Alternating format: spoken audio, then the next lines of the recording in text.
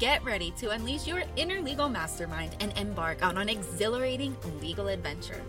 Welcome to the Legal Odyssey podcast, where we dive deep into the world of law and bring you face to face with the sharpest legal minds in America. I am thrilled to be your guide on this wild ride as we uncover the hidden secrets of the legal elite.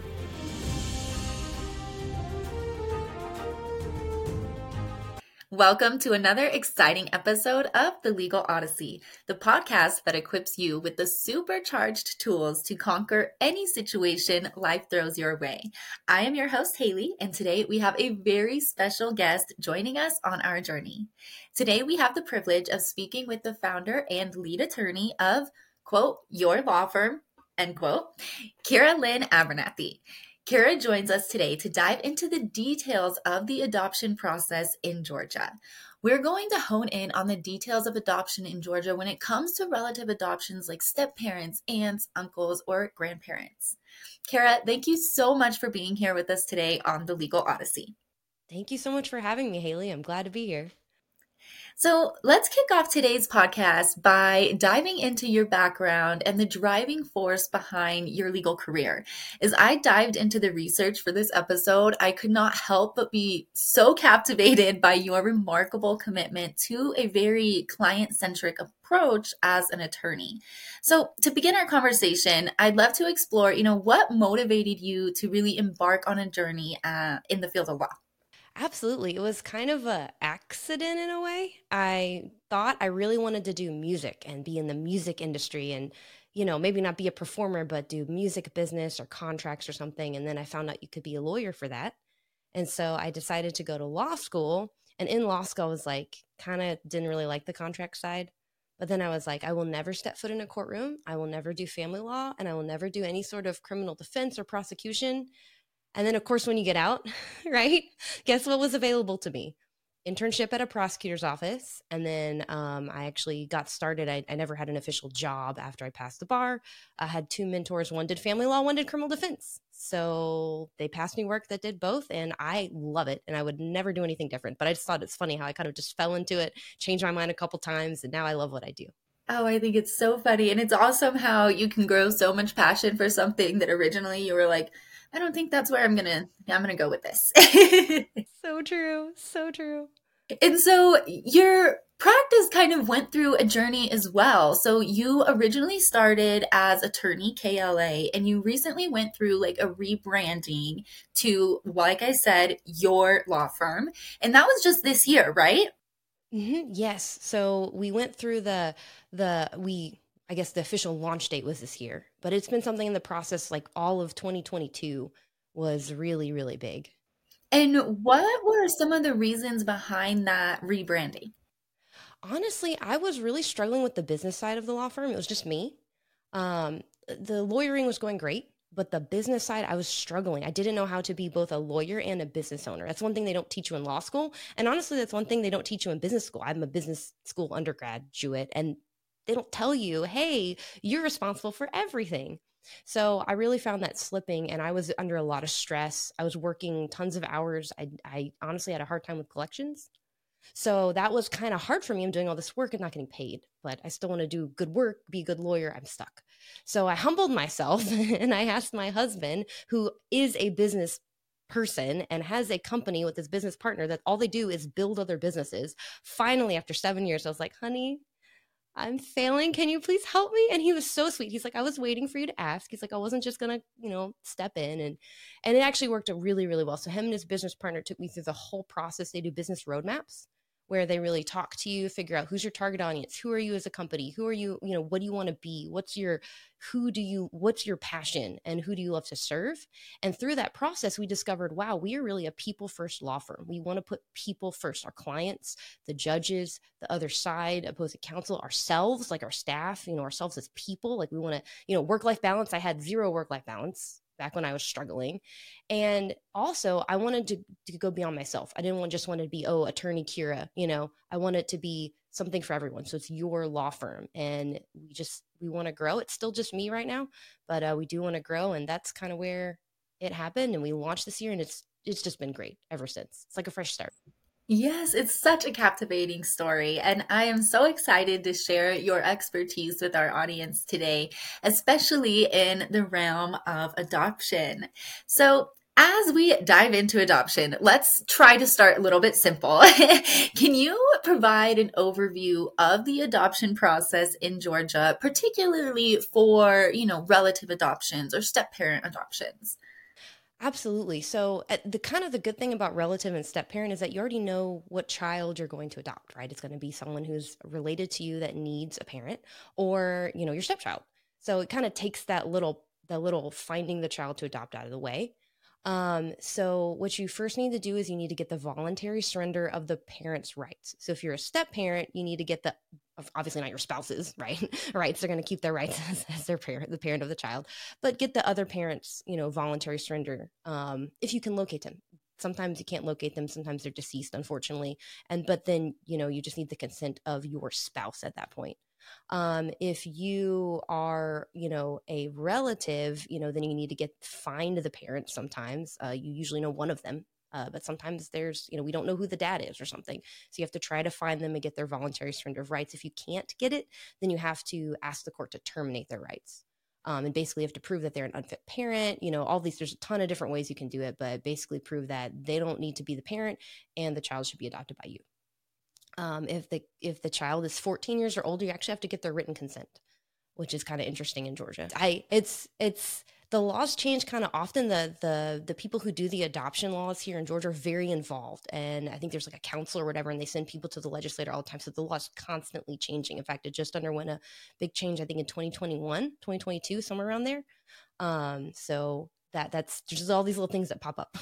Yeah, that's very interesting on both sides because first, I didn't realize the child has a say in it and has to provide that consent. And then even on that same note, that the adoption laws would be so frequently changing. I didn't expect that. Yes, and the cool thing is, of course, that's consents only if they're 14 years old or older, right? If you're a teenager that age. And then I think they really want to, Georgia has a strong interest in the children. It's all about the children. So they're going to continue to make it easier for people to adopt. They're going to continue to make it, more open for more people to be able to take these children in their homes, which is cool. Yes, I love that. And so, is there then like a list of eligibility criteria for individuals that are seeking to adopt? And especially like we said, when it comes to you're adopting a relative that you know. Yes, no, there totally are. So, for example, okay, so here's a change that happened. So in the 2021-ish, whenever they did those things, you used to have to be 25 years old or older to adopt. They changed it so that you only have to be 21 years old or older to adopt. So just to help more people be able to adopt. If you're married, you don't have to be 21.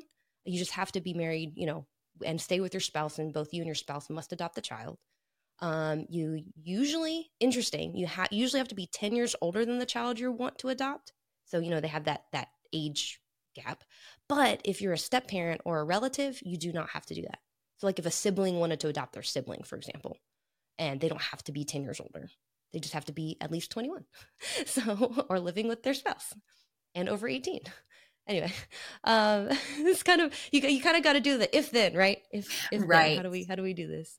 Okay. Um, And that's like really where an attorney is going to step in, right, to help you navigate down that if then path to figure out what the options are.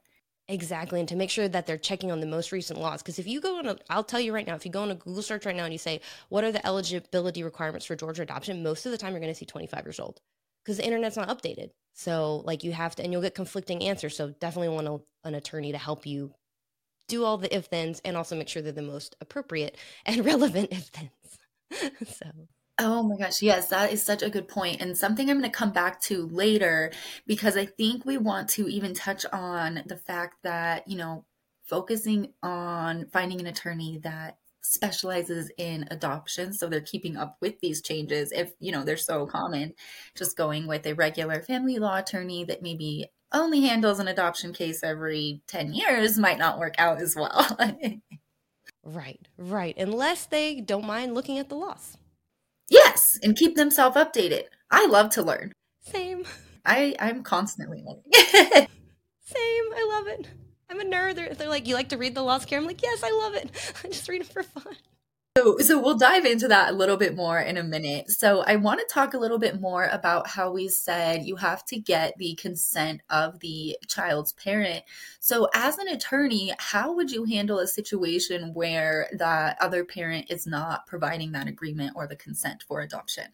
Well, you definitely can't force it, right? And you have to be so careful. Like, you can never say, oh, if you give up your rights, then we promise to do X. We promise we won't come after you for child support or whatever. You can't do that. That's illegal and, of course, unprofessional. That's just a no-no. But if they won't, you say, hey, let's say a step parent. Let's say, hey, stepdad wants to adopt the stepdaughter. We talk to biological dad. Hey, this is happening. Here's what we need you to sign. This is what it means if you sign it. Please go get an attorney and review it. And then we kind of leave it at that. Here's your deadline to get it back to us. If they don't get it back to us, then we need to move for the court to actually terminate their rights. So whether they get the voluntary surrender back to us, whether they don't, or they do and then they rescind, right? Especially biological mothers have, I think it's a 4-day window now. Once again, that one keeps changing too. How long does the biological mother have to rescind? Oh my goodness. To rescind that, if it's rescinded, then we have to go to the court and say, hey, court, this is an unfit parent. This parent shouldn't be the parent of the child anymore. You need to terminate their rights. So you actually have to have a full-blown court hearing, and the evidence standard, I'm guess you guys talk about that probably here often, but it's a clear and convincing evidence standard. So it's higher than preponderance of the evidence, which is like 51%. Yeah, it probably happened, but it's lower than like criminal cases where they have to be proven beyond reasonable doubt. So it's lower than that, but it's like pretty clearly, you have to pretty clearly convince the court that, yeah, this parent shouldn't be a parent. And there's laws that back it up. There's a ton of laws that back it up, but that's what you have to do. And it's stressful sometimes because you don't know what the court's going to do. Right. It sounds like a little bit of a roller coaster, emotional roller coaster.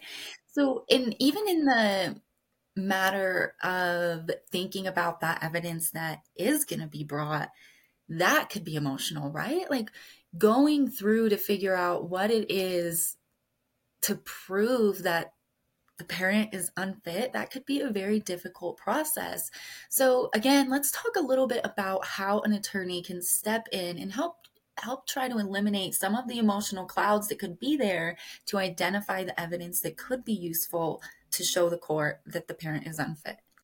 Absolutely. And it is hard because there's some instances where we've had where, I mean, like kids are, mom is having sex with guys for drugs right in front of the kids. I mean, it's terrible, terrible stuff. And it is hard because the child's usually been removed and placed with a relative, or, a foster parent, depending on what's happened. Because obviously in those cases, DFACS is going to be involved here in Georgia, right? Child Protective Service is going to come in and take the child out of that situation. But you're right. They have to kind of almost relive that. You got to be careful with how you speak to the child. You need to know, I mean, thankfully, so one of the most recent ones I had was a grandparent adoption. Thankfully, the child was like, no, my grandma is my mom. I want this to go through. I mean, he was only 11, like sweet, sweet kid, doing great with grandma, lived with her for, I think 2 years, 3 years, more than that. But so he was okay with reliving kind of that rough stuff. It was hard for his grandma, but he was okay, telling her, writing it down, making sure I knew what it went on and what to tell the judge. And then occasionally you can get a guardian ad litem. I say occasionally. It's kind of it depends if DFACS is involved. Usually the case will be transferred to juvenile court, or you can get it transferred to juvenile court. You get a guardian ad litem, which is an investigative person on behalf of the child to see, hey, are the parents fit or not? So they can kind of do more digging and like interviewing, and it's a little bit, better emotionally. They know how to handle children in tough situations and stuff like that. And on that same note, there's also support for people and families that are going through adoption, right? Yes. So usually, so here's where I've seen a lot with relatives. So if relatives, the support really comes from their own family group. And so many people are supportive in their family group. That's like kind of your initial core support. Like gosh, like this last one I was just talking about. Oh my goodness, the whole family showed up from out of town and just was supportive, and it was amazing. It was so great. So definitely your family group. If you don't have that, if you go through an adoption agency, they have a ton of resources. Each adoption agency is a little different, ton of resources there. If you're going through the state, like foster care or DFACS, whether it's, a relative or just a foster child or, someone in foster care, DFACS and the state Department of Georgia have resources. Other than that, best thing I can say is Google around you and see, hey, support for adoptive parents near me. And you'd be surprised at the communities that pop over this, whether it's your church. So I don't know if I told you this, I'm adopted. So that's actually what got me interested in adoptions is I'm adopted. And growing up, my parents and their church had there was like communities of people, other people who had adopted. And so I was able to talk with them, talk with their parents, talk with the other kids. So that's another resource that they have. It can be kind of daunting because it's hard to find, but once you get in that community that has it, I mean, so many people are supportive of adoption anyway, because it's just wonderful for the child and the children.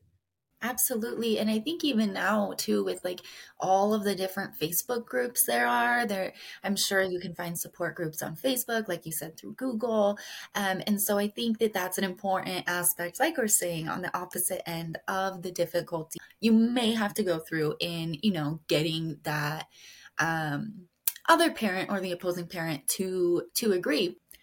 So let's talk a little bit about, the timeline for completing a relative adoption in Georgia.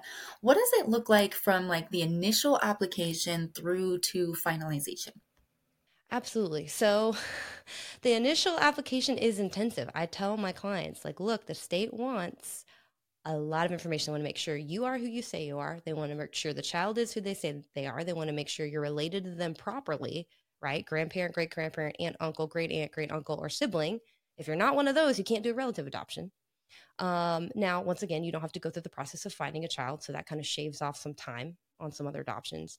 And by the time we get everything together, I mean, that initial interview process takes probably about a month to 2 months just me personally making sure I have all the documents because you got to get marriage certificates. If your spouse is deceased, you got to get a death certificate.